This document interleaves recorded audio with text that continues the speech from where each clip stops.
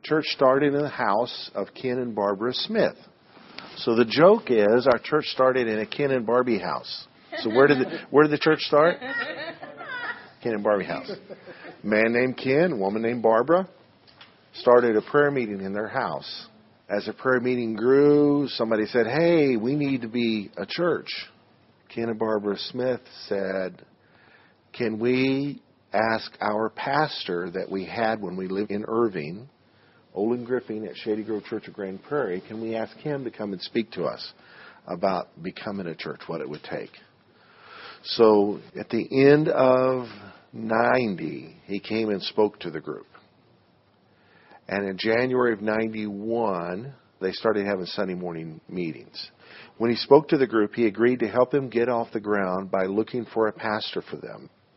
And he would send everybody in his church that speaks in front of people until one of them feels called. So my wife and I were part of Shady Grove Church, where he was the pastor. And we worked in children's ministry and some in youth ministry. And so we came here the second weekend, I think, or third weekend of January for a Friday night. And then we came back for a Sunday morning. And this was in a house on Hidden Valley in Western Hills Harbor. It's still there. The house is like an A-frame with a wing on it. The restroom and the laundry room and the bedrooms are on the wing. But the A-frame part is just a giant room that is a living room and a kitchen with a dining area in between. So ideal place for starting a church. Windows on each end of the A-frame. The windows were in the shape of a cross, kind of they're framed out, so it's like you're worshiping between two crosses. And so it was a very special Sunday morning with this group. And so while we're worshiping, I just really am enjoying the service. And so I got on my knees. I wasn't looking for a place to be a pastor because I had tried it before and it didn't work. Started a church and we closed. That was painful, so I never wanted to try it. But I was willing to be a help anywhere I could. That's why we were helping in children's ministry. The Lord just impressed on me, we need to get to know these people. And so in the weeks that followed, they continued to have a different speaker come in every weekend and minister to them, and nobody was feeling called to be the pastor. And so over the next few weeks, every time I would see my pastor, I would ask about the group in Granbury. How's it going? Well, one week I asked him one too many times. He says, can you be at my house tomorrow morning at 5 a.m.? I said, sure. He didn't know I worked second shift. So after about 3 hours sleep, I was at his house, 5 a.m. And we got in the car and he drove, thank the Lord. And we went to the Waffle House in Benbrook. And he met with 4 or 5 of the men that was part of the nucleus of what this church was going to be. The men in the church basically met with him, those that were able to. And so he had a meeting and just, tried to encourage them. And then on the way back home, he recruited me to come back that night with my wife and have children's church every Wednesday night. So we began to come down every Wednesday night and have children's church. And as the seasons changed and it got dark earlier, I learned to drive with the dome light on so our children could do their homework. Oh my gosh. We did that for 9 months. During that 9 months, it became obvious that they needed to have oversight over the Sunday morning meeting. Because here's what was happening. They were meeting on Sundays. Eventually they moved out of the house and into an art gallery, and then out of the art gallery into Western Hills Harbor, which is still there on Mustang 377. And they were next to that nightclub. It's still there. I think it was called Chances back then. Take your chances or go to church, It began to be obvious that they needed oversight over the church service because there was nobody officially in charge. There was just a handful of people leading worship and then the guest speaker. So the guest speaker didn't have authority to deal with anything in the church that needed some leadership. An example, there was a man in the church named Frank who was mad at the world. Frank liked to sit in the middle of the cluster of chairs. If he didn't like what the speaker had to say, he would just turn his chair around and look out the back window. So it's a storefront, so that's the front coming in. The stage is here, so people facing the stage. And just imagine you being up in front and somebody in the middle of the crowd turns their chair around. It's very disruptive. They had a couple prophecies that were off the wall. Apparently, somebody prophesying one Sunday chewed everybody out for not worshiping long enough. Why, says the Lord, don't you worship me for an hour? And they just got done singing for an hour. So it's like either God's time isn't our time, well, we know that's true, or his watch was slow or something. So I went to my pastor. I says, they need oversight in the Sunday morning service. Things like this are happening. What do you think? He says, yeah, till they find their pastor, let's do that. So I started coming on Sunday, and the first thing I did was witness Frank doing what he did. And I was horrified. Oh, my goodness. Now, to the nucleus of people that knew him, it was normal. But to visitors, they'd see that and they'd never come back. So the first thing I did was I prayed. After that Sunday, I said, Lord, Frank wants to move to Mississippi. But nobody will buy his house. I am begging you, God, help Frank sell his house, because I don't want to deal with Frank. These people love him. This church is fragile. It's just getting off the ground. And would you please? And he did. That next week, his house sold. Frank was gone. In fact, Frank never came back. So I thought, wow, Lord, something's working. Something's working. And the people getting off-the-wall prophecies, I did meet with them and said, apparently you guys are disgruntled about something. So if you don't mind, let's sit down after each service and see how you feel, and we'll minister to you. They agreed to that, but then they never came back. So at the end of 9 months, I'm getting kind of tired. I mean, we're coming here twice a week, sometimes twice on Wednesday. Come down to meet with somebody for lunch or breakfast or whatever, and then go back home. And we're living in Irving, 67 miles away from the meeting place. And we were teaching class Sunday night at Shady Grove. So we were busy. So one Sunday afternoon, we went down to the square where the filling station is. Maybe in the convention bureau at the time. And they had these big rocking chairs out front. We sat there rocking, talking about how nice the town was. And then we prayed and said, Lord, this is a nice place. But we don't want to come here if it's not you.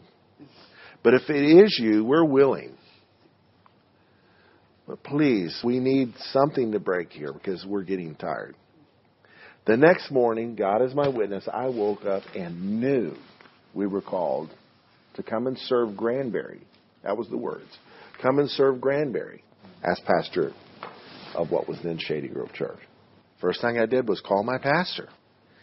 His words were, well, you certainly know the people. That resonated in my heart because of what I'd felt that first Sunday morning we were with them. So that Wednesday night, that was Monday, Wednesday night, we had a potluck dinner. All the members came, and we didn't have children's church, and we had dinner together, and it was in December, so it was for Christmas. They asked me to bless the meal, and so before blessing the meal, I announced that I woke up one morning and knew we were called to come and serve Granbury as pastor of the new congregation. And they clapped their hands and said, yeah, it's about time. And then we had dinner. Okay. All right. Well, that was nice. Well, after dinner, they blew our minds. We all exchanged cards, and all the cards we got were the cards you buy to give a pastor. Oh, my. So we became pastor without any votes, but with Christmas cards. So I can't quit. And they can't just fire me like that. But they could call Pastor Olin and he could remove me. So we had the best of both worlds. After a few years, we were released to be autonomous. At that time, we were a campus of Shady Grove without the big screen and all that stuff. And then after a few years, they closed all their campuses, but because we were so far away, they just released us to be independent or autonomous. But having the best of both worlds, still having a pastor, still having his oversight, still having the resources they have that we could access if we needed them. And they told us then to change our name. But we didn't until we got here and built this building. And the thought of putting Shady Grove on this building, on this hill that has no shade nor grove, being 3 miles from Shady Grove, my heart just screamed, no! I mean, no. So we had a slogan during the building project, was a place for the generations. not knowing that that would be the name that we be impressed to call it. And the concept behind the name is God is a God of Abraham, Isaac, Jacob, Joseph, us, God of the generations. And, of course, the word generations is all through the Scriptures. You know, His name is to be praised to all generations, and His blessings are good to 1,000 generations. That's our story in a nutshell. A little bit about us personally. I was raised in a second-generation pastor's home, and all I ever wanted to be was a pastor. I got married. My wife is from Zimbabwe. My parents were missionaries to Rhodesia, which became Zimbabwe. So that's a Rhodesian. And we moved to Texas and went to Bible school, started our family, had 2 kids, and no place to preach. And I feel called to preach, so I went and made a place. And that said, did God tell us to start a church? No. But I said I was going to, so we're going to. So on my own word, we started a church. And 2.5 years later, we shut it down and said, I'm never going to try that again. She did. She was a good trooper, did her best to help make it work, but it didn't. And so we visited Shady Grove because we were looking for churches to recommend our people to go to because we had like 20-some people, 30 people maybe. You all need to find churches, you know. So we visited Shady Grove and thought, yeah, this would be a good place for people to come. We're going to recommend it. The next weekend, we were impressed to go back. And what had happened was we had our little church. We eventually became non-denominational, and we joined a network based out of Church on the Rock in Rockwall. So we contacted Church on the Rock about closing our church, and we had all this equipment, chairs, PA, instruments, stuff like that.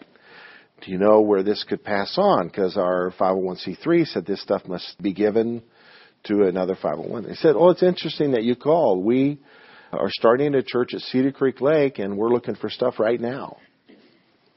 And so they came in after we closed our church and hauled my dream away and invited us to go join that group and help it get going. So I thought, okay, that's cool.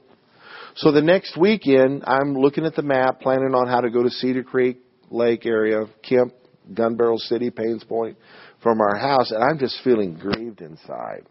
I prayed, and the Lord just impressed me to visit Shady Grove again. So we sat up on the balcony. It was a very boisterous church. I mean, orchestra, big cymbals. People jump on the stage with tambourines and lead the Jesus cheer. You know, give me a J, J, give me a E, you know. 1,000 people. It was awesome. In the midst of that, I turned to my wife because I felt the word home just burning in my heart. I says, this feels like home. She said, me too.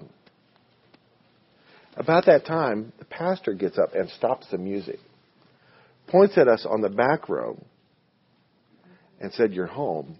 Welcome home. The music started back up again. I've never seen him do it since, and he doesn't even remember doing it since. But God is my witness, it happened. So my next thought was, well, what do these people believe? Well, this church didn't have a 2-hour membership class. This church had 42 Sunday nights of membership classes. So I found out what they believed, yeah. That's our story in a nutshell. We joined the church, and I cried the first year. Every time we came to church, I just cried because my pride was smashed and failure and all that stuff with the church closing. And a couple years later, very involved in children's ministry, and then it led right into where we are now. So that's it in a nutshell. This is our 9th location, but this one's ours. And it's paid for. No mortgage. Thank you, Lord. We were in the Seventh-day Adventist church for a year and a half. We were the longest in a place right off the square called Country Love Theater. It was the old First Baptist church that a bail bondsman had bought and painted red, tried to make it look like a barn. It was not a good-looking place. He boarded up the windows. You know, a lot of churches, when they build a building, they have some strife, some squabbles, because there's so many choices. Man, our people were agreeable to everything. I only had problems with one member, my wife. She said, what do you mean you don't have a budget for decorating? I said, we don't have a budget for decorating. How is that possible? We got to get the building done. We're about 100 people building this big thing. For us, it was just huge. This is our tool. This is our party house. This is our outreach center. This is where a lot happens, but this is not the church. It's just a place, public building. But there's a unique story behind the place, too.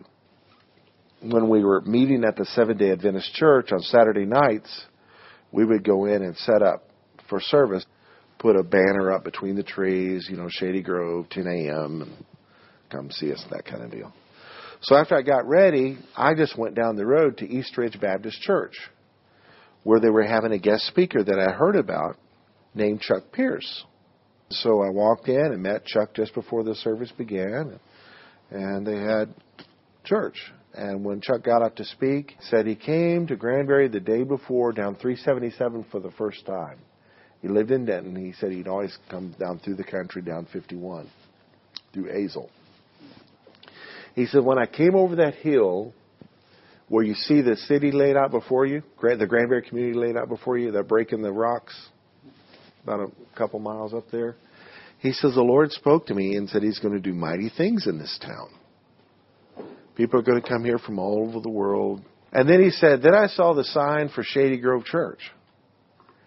And he said, the Lord spoke to me that this church will be a liaison between what I'm doing in the Metroplex and what I'm doing in Granbury, and what I'm doing in Granbury, and what I'm doing in the Metroplex. And I'm sitting there thinking, what sign? But I just hit it in my heart. 9 months later, we had saved some money to buy some land. And all we knew was we wanted more than 5 acres. Because at the time, our mother church, which was on 3.5 acres, was going to have to move everything to expand. And Lakeside Baptist Church couldn't expand any more than they were, and their neighbors had their prices so high they couldn't build. So they were going to have to move across the road to build their thing. So I knew I needed more than 5 acres. So just a mile down the road here, Coldwell Banker, went in there and we looked at 10-acre tracts. And the prices were so high it was discouraging. So I left, got in my car, and I remembered that word. He said, I saw the sign for Shady Grove Church. So I thought, I'm going to go to Crescent and make a U-turn and look for sale signs between here and there. It had to be somewhere between here and there. I didn't see any for sale signs until I got to Coldwell Banker, and there was one right next door to it. So I went in, hey, it's me again. What about this property next to you? How come you didn't show that to us? He said, oh, that's 123 acres. You just wanted like 10 acres, right? I said, yeah. I said, well, would they sell a part of the 123? He said, I guess they would. He said, that's how we got here. We bought 5 acres of their 128 acres. So to make a long story short, we bought 17.638 acres for $2,600 an acre in 94. And in 11 months it was paid for. So I called Chuck Pierce and asked him, have you ever had a vision and not known it? He said, one time. I thought it was real and it wasn't. It was a vision. I said, well, make that twice. So we actually had him come and minister at our church, and we brought him out here, and he paid one of the payments on the land. And he said, yeah, I was out here somewhere. He didn't know. Then we had a well drilled, and we had this road cut and all that stuff. And we didn't borrow any money until we could finish everything for $250,000. Then we borrowed that much because that payment would be close to what we were paying in rent. We're renting a building. Figure renting a building is wasting money. Renting money is wasting money, but when you're done with the lease, you got something, right? So we rented money and built this place. And now it's paid for. So that's the story.